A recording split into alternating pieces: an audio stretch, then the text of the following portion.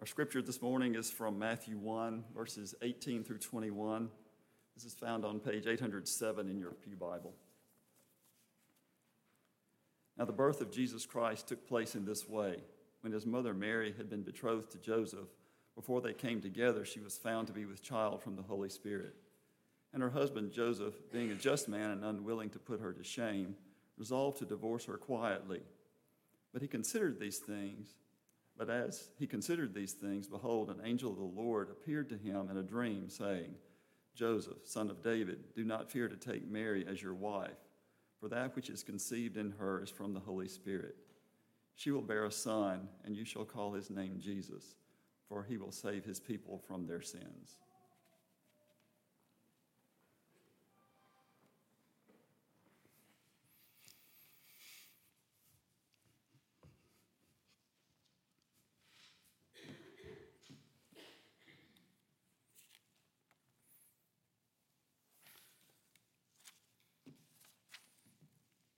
Well, a few years ago, seemed like the term toxic masculinity was in vogue. I was hearing a lot about that. I don't know if it's still being talked about or if I've just grown numb to it.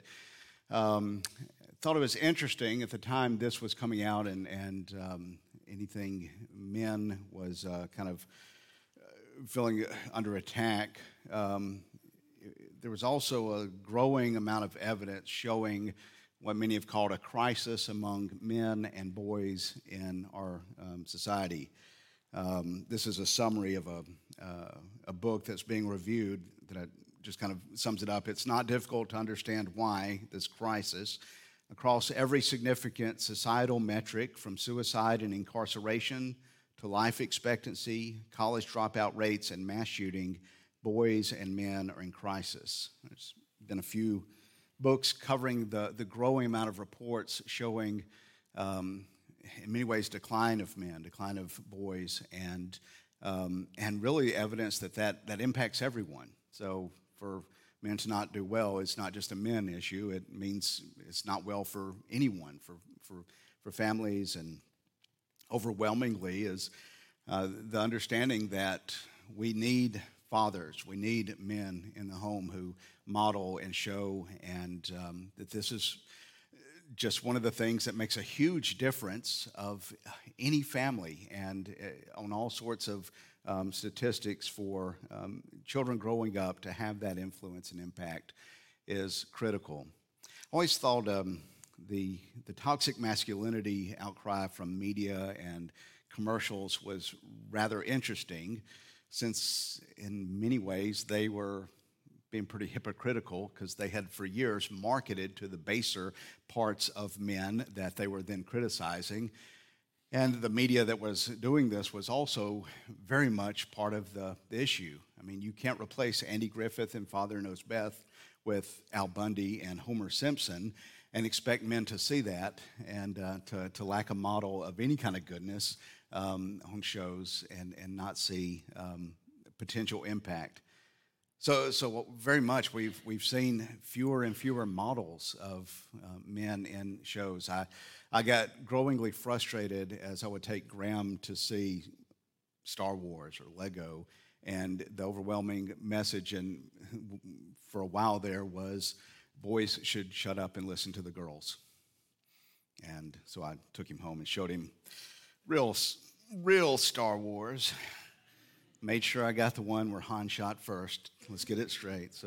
But anyway, it's bizarre that we've been trying to treat toxic masculinity by keeping the toxic part and trying to throw out the masculine part. We need men. We need men to be men. We need men to be good, godly, redeemed, masculine men. And so as we hear about Joseph, I just want to lift him up as a good model for us of redeemed masculine character, a godly man. This is not exclusive, so these are traits all of us should share, but we need men doing this. And the raising of families and being there in the community, we see a good picture of that in Joseph. So I'm just going to point out a few things we see in this story that show us Joseph's character and worthy of emulation. The first is he was a righteous man. He was a just man. That's what we're told, that when his mother Mary had been betrothed to Joseph, before they came together, she was found to be with child. It was by the Holy Spirit. But Joseph, being a just man, was unwilling to put her to shame, resolved to divorce her quietly. And I love the way this holds this together, because a lot of times we think of righteousness and justice as you hold by the rules. And that is correct. But we see his righteousness not just shown in, I'm going to hold to the rules. The rule was, here she who appears to have had a child by someone other than Joseph. Joseph's right. Joseph's would be just to say, I'm not following through with this. I'm going to divorce you. I'm going to put you away, because being betrothed meant they had not come together in marriage, but they were under contract. They were under covenant with one another. And so there was the correctness of saying, I can, we can say, I'm not going through with this, but his justice, his righteousness was that he wasn't going to put her to shame.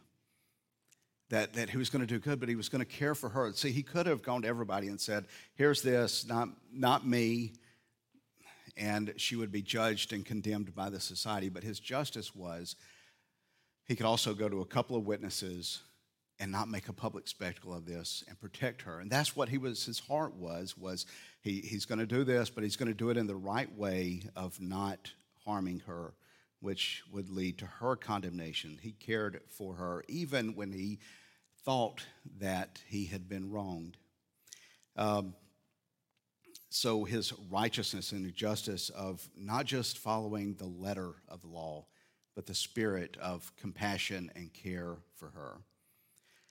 The second thing is, not only was a righteous and a just man, he was not rash. He was a deliberate and patient man. How do we know that? Well, look at there, as in verse 20, as he considered these things, behold, an angel of the Lord appeared to him in a dream. In other words, he didn't just say, here's the evidence, this is wrong, and I'm going to be done with this out of a temper tantrum.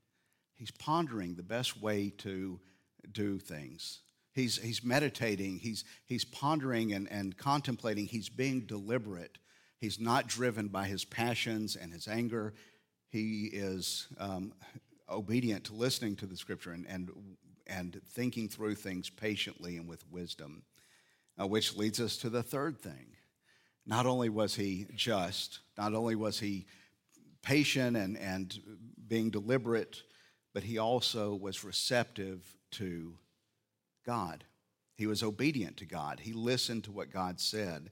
God told him the situation. The Lord appeared to him in a dream saying, Joseph, son of David, and just as an aside, the only one outside of Jesus who is called son of David in the New Testament, do not fear to take Mary as your wife. She is conceived of the Holy Spirit. She will bear a son. He will call his name is Jesus, and he obeys. Now, I think, this is condensed. We probably have weeks or months of what's going on, but I think there's something, not just this sudden dream, but I think there's a reception to the things of God and openness to the guidance of the Holy Spirit, contemplation and prayer that leads him to be open to hear God speak to him. And as God speaks to him, he obeys. 3 times in the stories of Joseph, we're told of how he arises and goes and obeys what God has commanded him. So he was a just man. He was a deliberate man. He was receptive and obedient to the Spirit. And we don't cover it here, but following this story is the famous story of the wise men coming and bringing gifts and worshiping, and Herod wanting to destroy the child. And you'll remember the story of, again, an angel appears to Joseph in a dream and says, arise and take the child to Egypt. Flee to safety. And so we see again Joseph being obedient. And the fourth thing I want to point out is that he protects his family. He provides safety and security for Jesus and Mary as they go to Egypt to flee to safety. I was thinking about this, and I was thinking about, the idea that men, we're taught that we're to protect and provide security and safety to our families, and that is what we see here. But so often, I think we take that as that every threat is to be challenged, everything is to be engaged, and what we see here is a wisdom of he can't do anything about the situation other than to get his family away. He can't do anything about Herod's power, and so this protection, this safety is to get them into a safe place.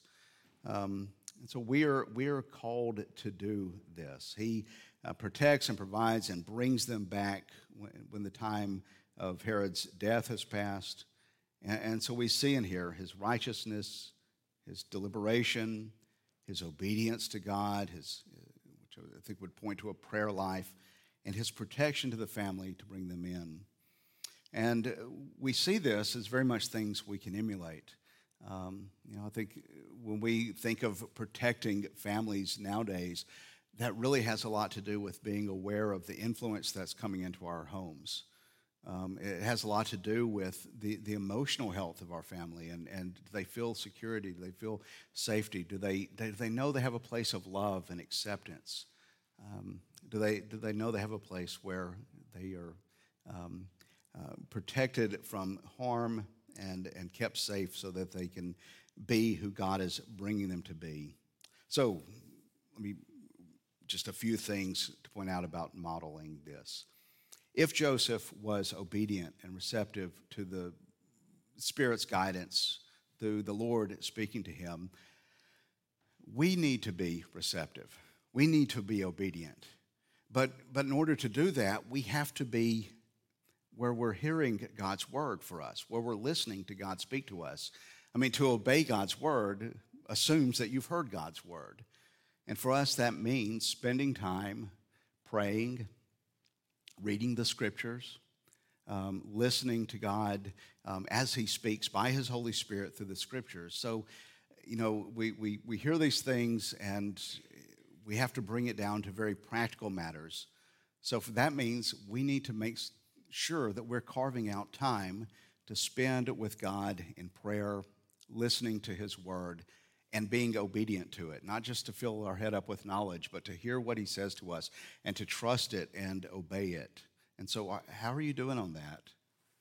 How are you doing at carving out time? I've heard someone point out that in the last day, Facebook and Twitter and all Instagram will be great proofs that our saying we didn't have time to pray was a lie. We can find time for all sorts of trivia. Do we find time to spend in God's word?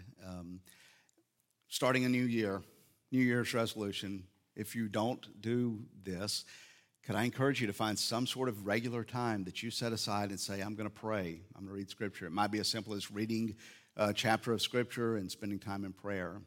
It might be getting a devotional, a Bible reading plan, and committing to try to reading through the New Testament in the year, reading through the Bible in the year, whatever it is. It's more that you do it and do it consistently and do it with the idea of not just, I've checked this off, I'm a good Christian boy, but that you're spending time with a God who loves you and is guiding you and directing you.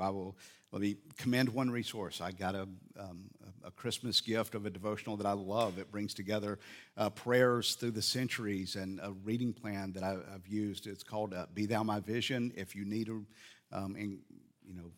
an idea, I'll be happy to share that with you. There's plenty of resources that can lead you to do that. Get one and use it and commit to it. The second thing we see here, in all these characteristics and all these traits, one of the things that stands out is his covenant faithfulness. Joseph is faithful to the covenant he's made, even when things didn't go the way he expected them to. I just have to imagine what it must have been like to travel to Bethlehem to give birth and have all those questions in your head. I wonder what it was to travel to Egypt and for Joseph to think, I really wanted to go back home. I didn't want all this. And this isn't something I asked for, and this isn't my child, and now I'm having to leave my family. I'm having to leave my friends to provide safety. How easily Joseph must have been tempted to just walk away and say, this isn't what I imagined. This is what I expected. But Joseph didn't look at Mary as someone to please him and to fulfill him and to make him happy. He didn't look at this baby Jesus as someone who's going to be there to provide for him. He looked at them as a covenant relationship that he had entered into so that whatever came, he was giving himself to them. And so they weren't something to fulfill him. Love and covenant love is not just to make my desires full, but even as he's with her, not knowing her and knowing all these things are coming to be difficult for his life, he willingly accepts it, giving up his dreams and giving up his idea of what this marriage was going to be so that he was faithful in this covenant love, willing to accept the child, willing to accept exile, willing to accept danger. How different it is to look at people and rather seeing them as someone who is supposed to provide for me sense of meaning, provide for me happiness, provide for me fulfillment, and to see that we can love others not on the basis of what they do for us and what we get out of it, but true love is giving for their well-being. Well, do you feel like your to-do list has grown? Do you feel the good news of, yes, let me go try harder. Let me go love someone who's difficult to love. Let me do something that I don't get anything out of it. No, we can't do that in our own strength. We can't look at others as not someone to provide for us unless we see who has provided for us. We can't be obedient to God until we see his goodness for us. We can't really be faithful in these things until we see the power of God in this picture of Joseph. Because he shows us our Heavenly Father. All these characteristics are not just things that we say, okay, I can do that. I can muster up the willpower and I can be a better person. I can be like Joseph. Until we see that Joseph is showing an image of our Heavenly Father. For he was faithful to us, giving of himself to fulfill covenant promises.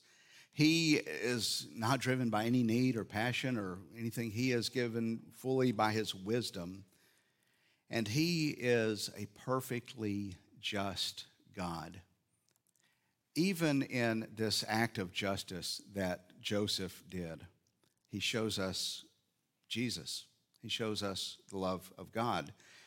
You see, when Joseph did not put Mary aside, when Joseph didn't say, y'all, this is not my child, I'm doing away with her, Joseph was in essence taking Mary's shame and guilt on himself.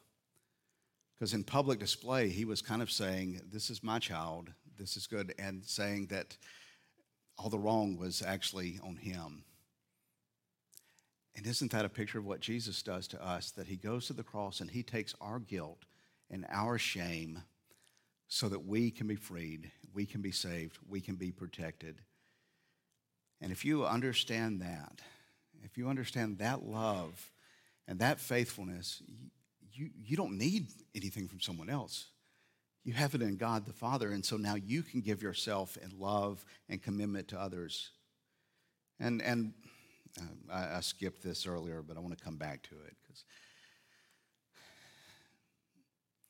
Joseph also gave this love that we receive to a son that wasn't his. Men, you might have some boys in your life that God has brought to you by his providence that you can have an impact on.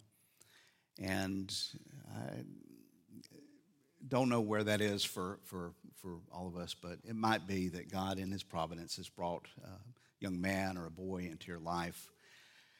I want to encourage you to look at Joseph and all these things he did, not only for his family, but for one who wasn't his own. And I've shared with y'all, I grew up on a boys' ranch. It was a lot of boys without a dad. And I looked at them and, in getting some distance, I realized how many of those boys had no hope until a man stepped in and said, "I'll be a father for you." And how it did have an impact. Some of them didn't see for years, but just would encourage you to do these things, not only for your family, but for those that God has placed in your life providentially. Now unto him who is able to do more than we can ask or imagine, be honor and glory and power forever. Amen.